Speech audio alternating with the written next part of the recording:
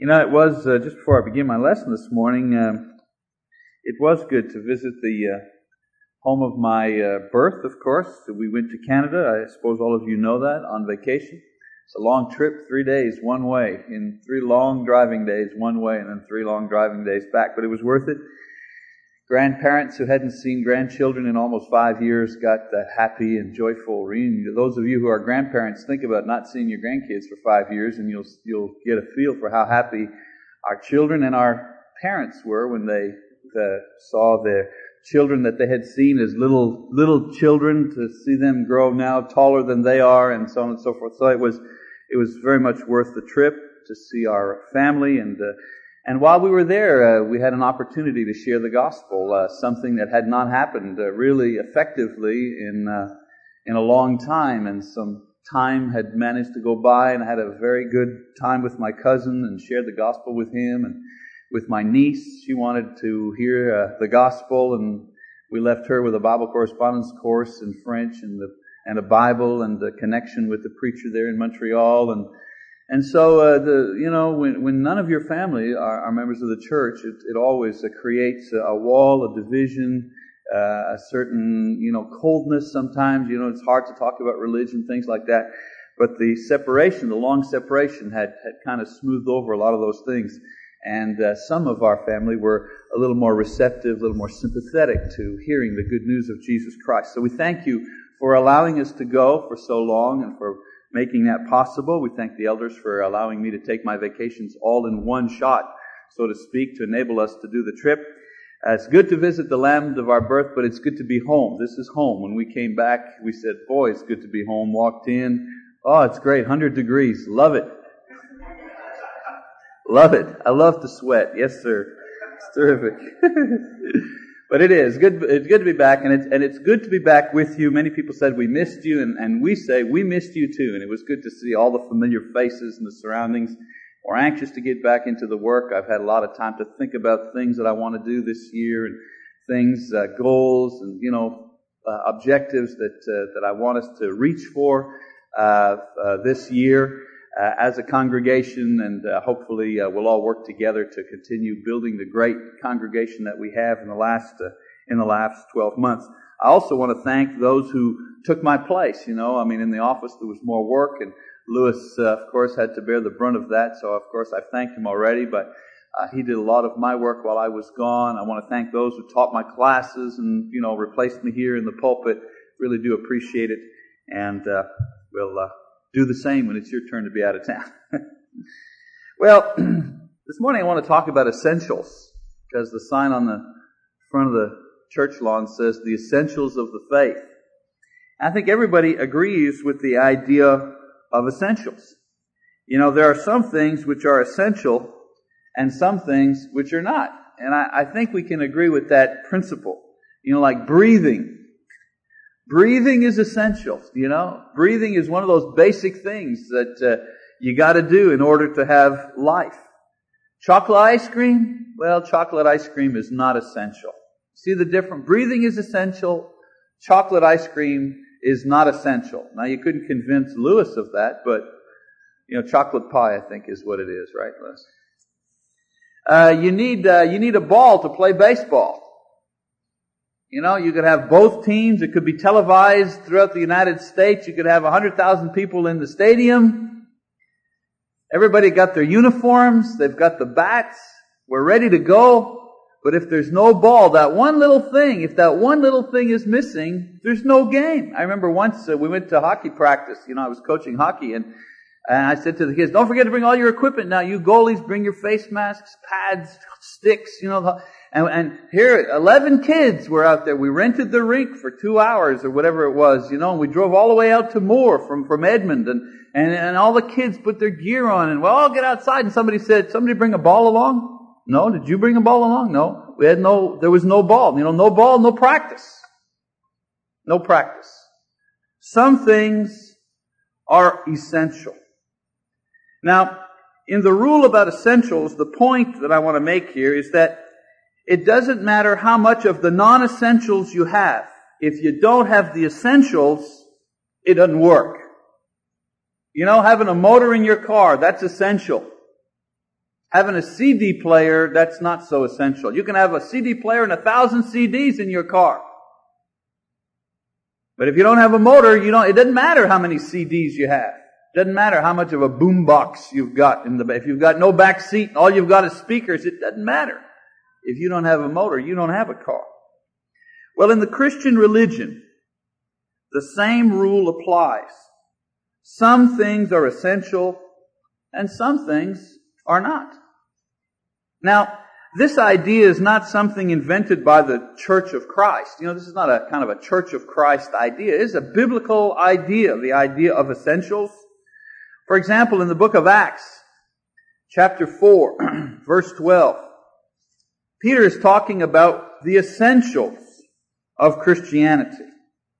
And he says, Acts 4:12, if you're reading along, he says, "And there is salvation in no one else, for there is no other name under heaven that has been given among men by which we must be saved." Now there's an essential for you. The apostles and the early disciples were persecuted because against the trend of inclusivity. You know what inclusivity is? Inclusivity is that idea that includes everybody. Everything is included. That's inclusivity. That was the trend in the first century. All religions included everybody. It was okay. You could have as many religions as you wanted. Against the trend of inclusivity, the apostles preached that salvation was exclusively in Christ and no other. And that idea was not popular. They were killed for it. And that idea was not popular in the first century, and it's not popular today. It has never been a popular idea. Our problem is that, once again, the move is towards inclusivity in the 20th century. That's the religious philosophical thought. Inclusivity. Let's gather everybody in together. That's the movement. And anyone who stands up and says, no, there are some essentials, there are some basics that cannot be compromised, these people are labeled as narrow-minded or bigoted or legalistic. If you stand up and say, no, there's a line here, there's a line you can't cross, you are labeled as being narrow-minded. Our other problem is that there are some among us who make the list of essentials so long that hardly anybody can become a Christian. So those are the opposites. Some people don't want any list, no essentials, everybody's okay. And then you have the people at the other end who make the list of essentials so long that nobody can become a Christian. Nobody even wants to become a Christian because the list is so long and so impossible, so demanding. The answer, of course, is, as always, is to review what the essentials are according to the Bible, not according to human opinion. And then to stand firm in these with a loving attitude. In doing this, people may not like the idea of essentials and exclusivity, but they will at least be sure of what we in the Church of Christ stands for. And they will hopefully learn what the Bible teaches. Now the question in its simplest form is this: what must I do to be saved? Simplest form. What must I do to be saved? Now this question is expressed in a lot of different ways, but the bottom line is, what are the things that must happen or that I must do in order to guarantee that when I die, I'm going to go to heaven? Now I don't think that this question is born out of laziness or selfishness. It isn't, what is the minimum that I must do? Like when I was teaching school, those of you school teachers, you know what I'm talking about. You say, okay, the assignment, we're going to have a history. You got to read the book, and there's always one in the class that'll raise his hand or her hand and he'll say, now what's the minimum that we have pages for this report? Right? What's the minimum words? This question about the essentials is not about minimum. It's not, what's the minimum I must do in order to be saved? It isn't what the minimum is. It's what the essentials are, the important, the must things. And there are must things in Christianity. People who are concerned with their souls don't want to risk losing salvation because of ignorance or neglect. So they want to know what the essentials are. These essentials have been packaged in several different ways. You know, I've read a lot of books. They package these essentials a lot of different ways. But basically they are the following. The first essential is faith in Jesus Christ as the divine Son of God.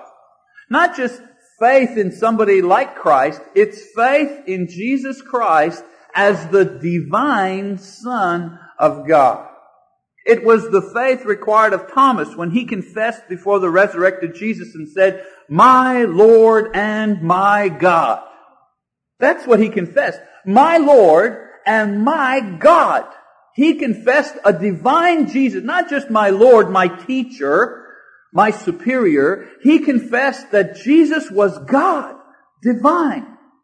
That's the kind of faith in Jesus that is essential to salvation. It was a resurrected Christ and a Lord, and this particular Lord that Peter preached in Acts chapter 2. Peter preached about Jesus, the divine Son of God, that the prophets spoke of in the Old Testament, that that God would raise from the dead as a sign. That's the Jesus that Peter preached about in Acts chapter 2. It was the Jesus, the divine Lord become man and resurrected from the dead, that Paul proclaimed in Philippians chapter 2, verse 6 to 11. When he said, "Who although he existed in the form of God, did not regard equality with God as a thing to be grasped." What was he talking about? He was talking about Jesus. And what did he say about Jesus? He said, this person was equal with God. He preached a divine Jesus. All religions require faith in some form or another. But Christianity demands that the individual accept as true that Jesus Christ is God, the only divine Son of God. And not only is Jesus the only Son of God, but that the only way to be saved is through Him. Acts chapter 14. It's not that, hey, guess what? We've got another divine appearance here among others. Christianity demands that we believe that Jesus is the only Son of God and that the only way to enter heaven is through faith in Him. Anything less than this, that Jesus is an angel, as believe the Jehovah's Witnesses, or that Jesus is a prophet, as believed by the Muslims and the Hindus and the Buddhists, that Jesus is a good teacher, as believed by many atheists. Anything less than faith in Jesus as divine is not faith in Jesus. Anything less is not faith in Jesus Christ. That Jesus is God, the only Savior, and that He is the only one who can save, this is essential. If you don't have this, you're missing a basic element of salvation. Second essential. The second essential is repentance and baptism. I put them together, repentance and baptism. First, let me explain to you what these things are, and then I'll explain why I've put these two together. First of all, repentance is a kind of a religious word. It means simply to turn or to turn around. In the conversion experience, it's a turning away from the world and from sin and a turning towards God. In a practical sense, it means to abandon sinful practices and to begin pursuing a holy lifestyle. I mean, that's as practical as you can get. Before you were a sinner, you loved sin, you kind of got involved in it, you didn't care what people thought about it. Repentance means you now turn away from that. You try to avoid sin. You walk towards God. You walk in the light, so to speak. And it doesn't mean being without sin or being perfect and never making a mistake. It means a redirection of your life. A conscious decision to redirect your life towards God and the things that God wants you to do. That's repentance. Baptism is a procedure where one is immersed or buried in the water. Now, the Greek word baptizo and the imagery that we find in the Bible, as well as the early history of the church, all point to baptism by immersion as the method practiced in the Bible. Now, I say this because there are a lot of forms of baptisms that are practiced today, but that are not according to what the Bible teaches on the subject. You know, I guess the best question that I could frame, or the best way I could frame this question is this. If you were being baptized by Peter or Paul, how would they baptize you? Well, the Bible says if you were being baptized by Peter or Paul, the apostles, they would baptize you by immersion in the name of Jesus Christ. That's how they do it. So that's why we do it that way. Now, the reason I mentioned these as one, repentance and baptism, the reason I put them together is because they are the biblical response. The biblical response, or the expression of faith necessary for salvation. When a person believes that Jesus is the divine Son of God, there is both a requirement by God that the believer express that faith, and there is a need by the believer to express his or her belief. The expression of faith is seen in repentance, which is the practical redirection of a person's life because of sin, and baptism, which is the moment in time when one submits his life to God for the removal of sin and the renewal by the Holy Spirit. Now, some people say that all we need to do is believe in order to be saved. But that notion is contrary to what the Bible teaches from the very beginning to the very end. Did you know that? Faith has always required a concrete expression. Always. Abraham believed, but he expressed his belief by obeying God and agreeing to sacrifice his son Isaac. Moses believed and expressed that faith by going to the Pharaoh and leading his people out of Egypt. Solomon believed, and he expressed that belief by building the temple according to what his father had instructed him to do, inspired by God. The apostles believed, and they expressed their belief by gathering in the upper room and waiting for the Holy Spirit. For each of these and hundreds of others in the Bible, God gave what they were to do in order to express their faith. Now, when Peter preached Christ as the divine Lord at Pentecost, the people who believed and who accepted as true that statement asked him, "What shall we do?" That's what they said. They heard what he said. They heard the message. They believed the message. And the very next thing they said was, "What shall we do?" In other words, we hear you. We believe what you say. What do we do to express our faith? You know what?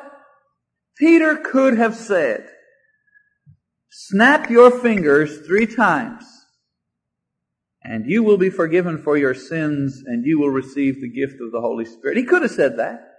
He could have said, "I want you to fast for 3 days and pray that God forgive you." And those who believed him would have fasted for 3 days. And God would have forgiven them. And God would have given them the Holy Spirit. He could have said, "Let each one of you accept Jesus as your personal Savior." And all those who accepted Jesus as their personal Savior would have raised their hand. And at that very moment they would have been forgiven and received the Holy Spirit. Peter could have said any one of those things. But what did he say? Through the power of the Holy Spirit, Peter said, "Repent and let each one of you be baptized in the name of Jesus for the forgiveness of your sins, and you shall receive the gift of the Holy Spirit." That's what Peter said. What God required and quite clearly explained was that repentance and baptism were the proper, biblical, godly, effective response of faith in Christ Jesus. And note that it wasn't complicated. People understood that kind of response because in Acts chapter 2 verse 41, it says that 3,000 people responded in faith. They came forward and they were baptized in order to have their sins forgiven and receive the Holy Spirit. Now, I've explained the essentials of becoming a Christian.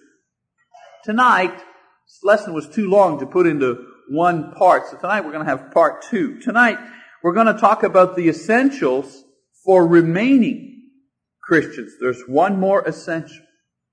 For now, I ask you to review your own life and see if you have the essentials of Christianity. You know, it would be a terrible thing to sit in church and have all the accessories of Christianity. You know, the accessories: church attendance, Bible study, fellowship, picnics, family day.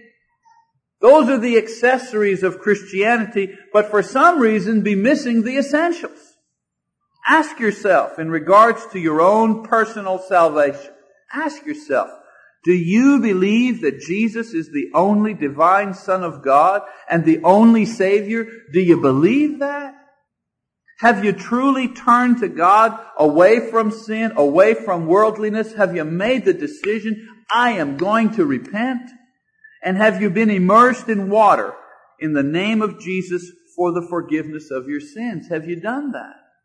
If you've got this, and if you're missing some other stuff, we can always work on that other stuff. We have time to work on those other things. But if you're missing any one of these, it doesn't matter what else you've got. That's the message this morning. If you don't have these essentials, it doesn't matter what else you have. You are missing what really, really is important. If you're missing any of the essentials, or if you're not sure, then don't take any chances. If you're not sure, you can ask me or any one of the elders, one of our teachers. Be always ready and eager to study with you. Whatever your need this morning, if your mind is made up about repentance or baptism, about being restored or placing your membership here, then we encourage you to come forward now as we stand and as we sing our song of invitation.